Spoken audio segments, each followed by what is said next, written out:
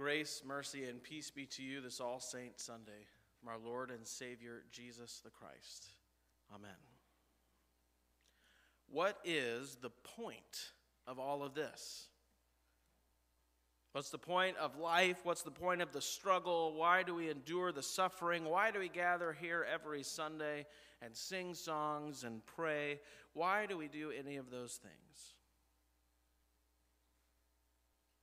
We ask these questions, and many in the world also ask these questions, although maybe even with a little less hope than we might. Some people ask that question about their own life. Why am I even alive?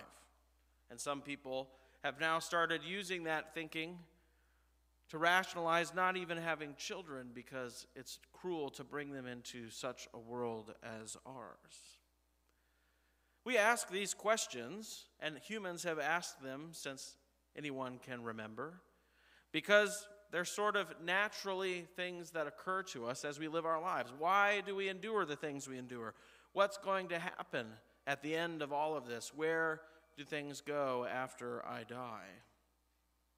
Big questions, important questions. And a lot of these questions, the world answers are insufficient. They're shallow. The world may say something like, live like today is the last day you're alive. Live life to the fullest. Love deeply.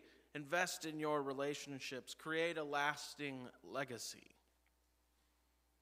But those answers don't satisfy the deeper curiosity behind those questions of why am I here and what is the point of all of this? And why do I even get out of bed in the morning? What happens when I die? Why do I go to church? Where is all of this going? Well, there is one place that provides answers to those questions and more that fully satisfy the depth of our curiosity and really get at the core of why we ask those types of questions. And that place is God's Word. So today, as we delve into God's Word on this All Saints Day, I invite you to ponder those questions, as I know you probably already have at one point or another, but to listen to the answers that God provides for us today in His Word. So on All Saints, as I mentioned to the kids, we remember those in our lives, our family, our friends, our loved ones who have died in the faith, those who are no longer with us. And it can be a bittersweet day.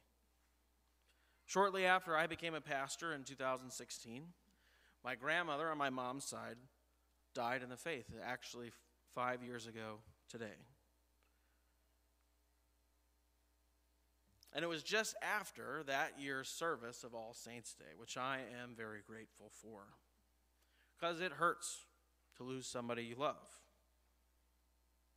The memories of your life with them, everybody's got those. You can close your eyes and you can picture the scenes. Some of you might even be able to picture the sights and the sounds and the smells and the way you felt. With my grandma, it was all about traveling 4 hours. We lived 4 hours from St. Louis before we moved there when I was 11. And I used to think that was such a long drive. Now it's not that long. And you get there, and I would always wake up early on vacation. I don't know why when I was younger, but I never got up before my grandma. And she made pancakes from the Bisquick mix. She cooked them in bacon grease. They were really good. And I remember quietly sitting at the breakfast table with her as we'd chat. She'd ask me about what's going on in my life as everybody else in the house started slowly waking up. Those kind of memories are important to us, and they stick with us. And on days like today, they sting a little when the person that you share them with is not there. Have you lost someone close to you this year or really at any point in time? Death's unforgiving presence is often what prompts the very questions that I started this sermon with. So often in our culture, we can ignore realities we don't wish to see.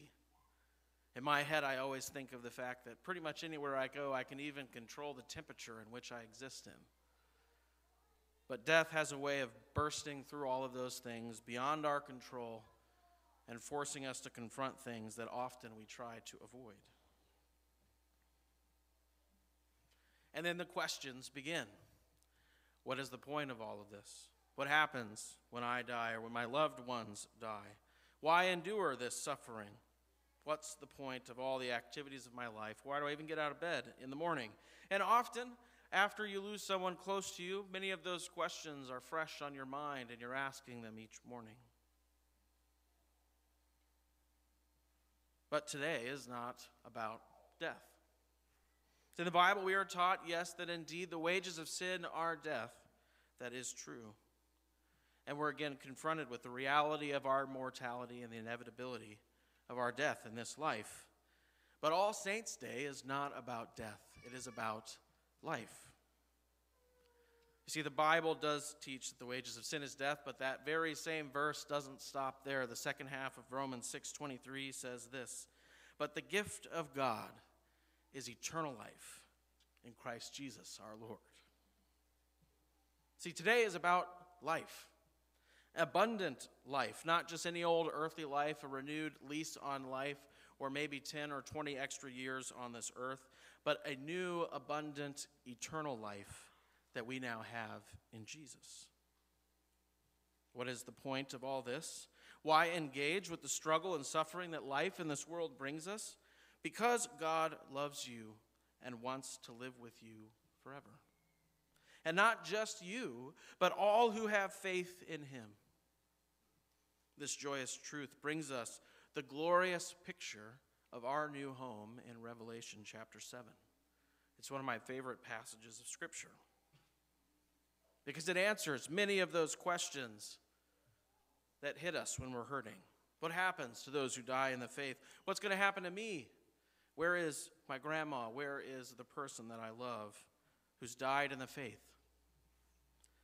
Well, let's take a look at Revelation chapter 7. I'm going to reread portions of this text, and I want you to close your eyes, and I want you to imagine the scene that John has been given in this vision. A scene of the culmination of God's plan of salvation, a culmination of the story of God and his people. And I want you to envision being there, picture the people that you're thinking of right now being there.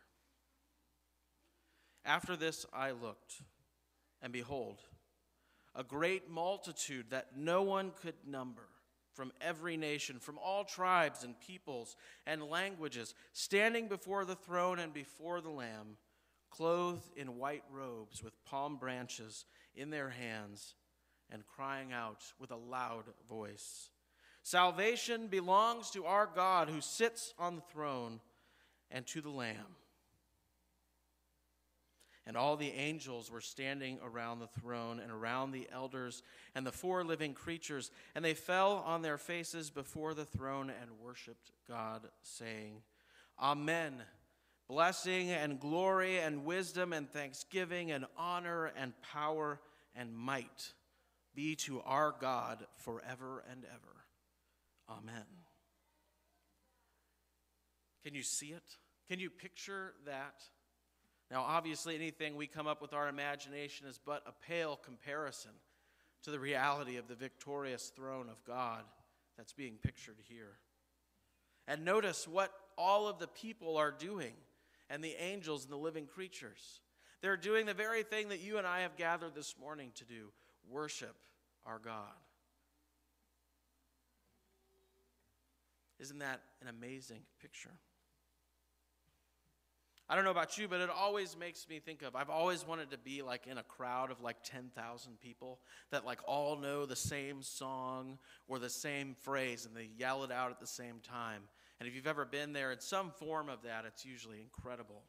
So can you imagine being amidst a great multitude that no one could number, from every nation, from all tribes and people of languages throughout all time, standing before the throne and crying out loudly? It says with a loud voice, "Salvation belongs to our God who sits on the throne and to the Lamb."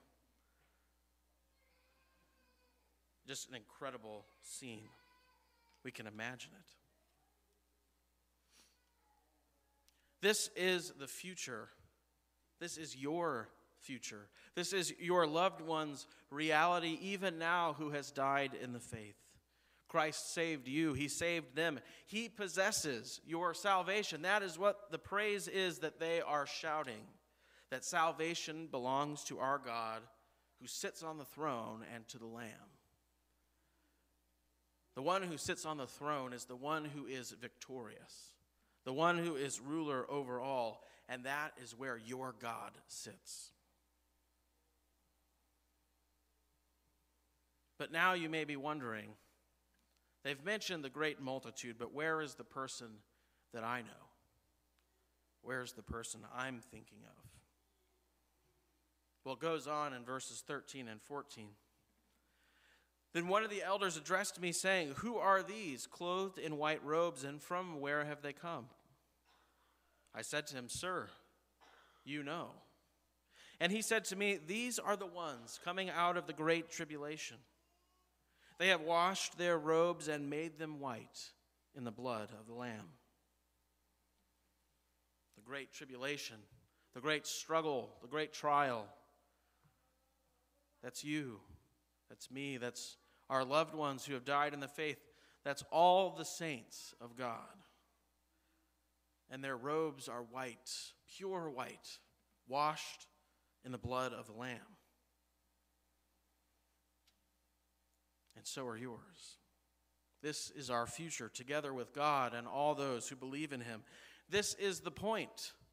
This is the culmination of the whole narrative of God, this eternal victory celebration of worship, sometimes described as the marriage feast, because sin, death, and the devil are no more. They've been defeated once and for all. And now you and me and all those who trust in Jesus are forever with God, surrounding his throne, singing his praises forever.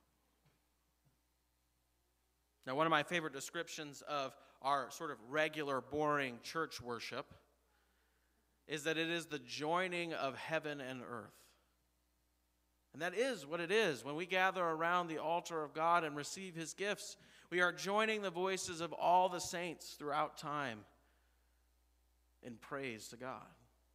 We're joining the heavenly chorus that we read about here in Revelation chapter 7 in praising this great gift from God of eternal life, this new and abundant life that conquers death, which is now ours through Jesus.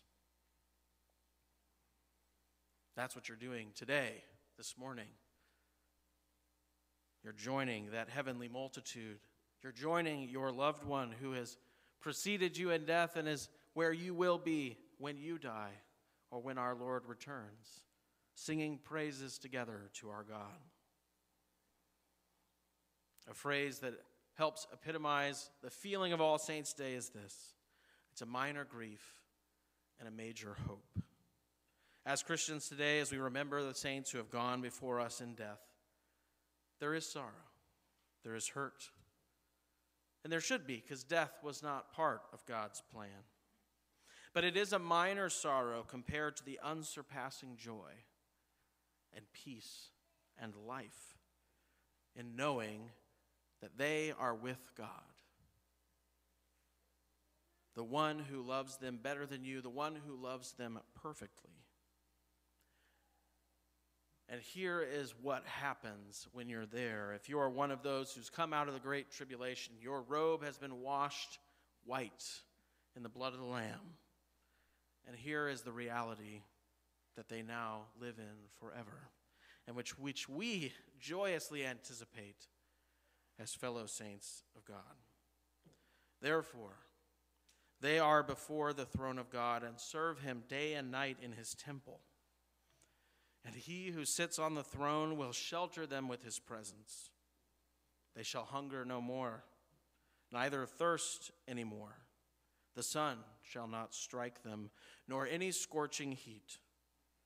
For the Lamb in the midst of the throne will be their shepherd, and he will guide them to springs of living water, and God will wipe away every tear from their eyes. This comforts me so much when I think of my friends and family, my grandmother, who have died in the faith. And I pray that today, through the power and mystery of God's word, that you too are comforted in this promise of the resurrection, this certain future hope of eternal life. I know where they are, and now so do you.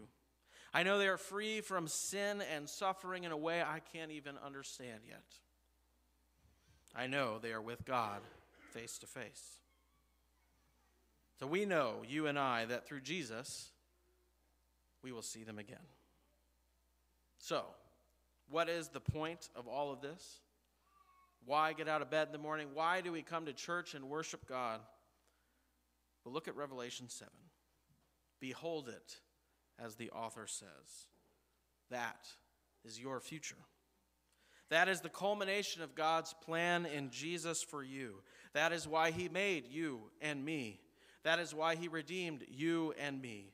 And that is where you and I and all other throughout time and space who have faith in Jesus will be forever. In the name of Jesus, amen.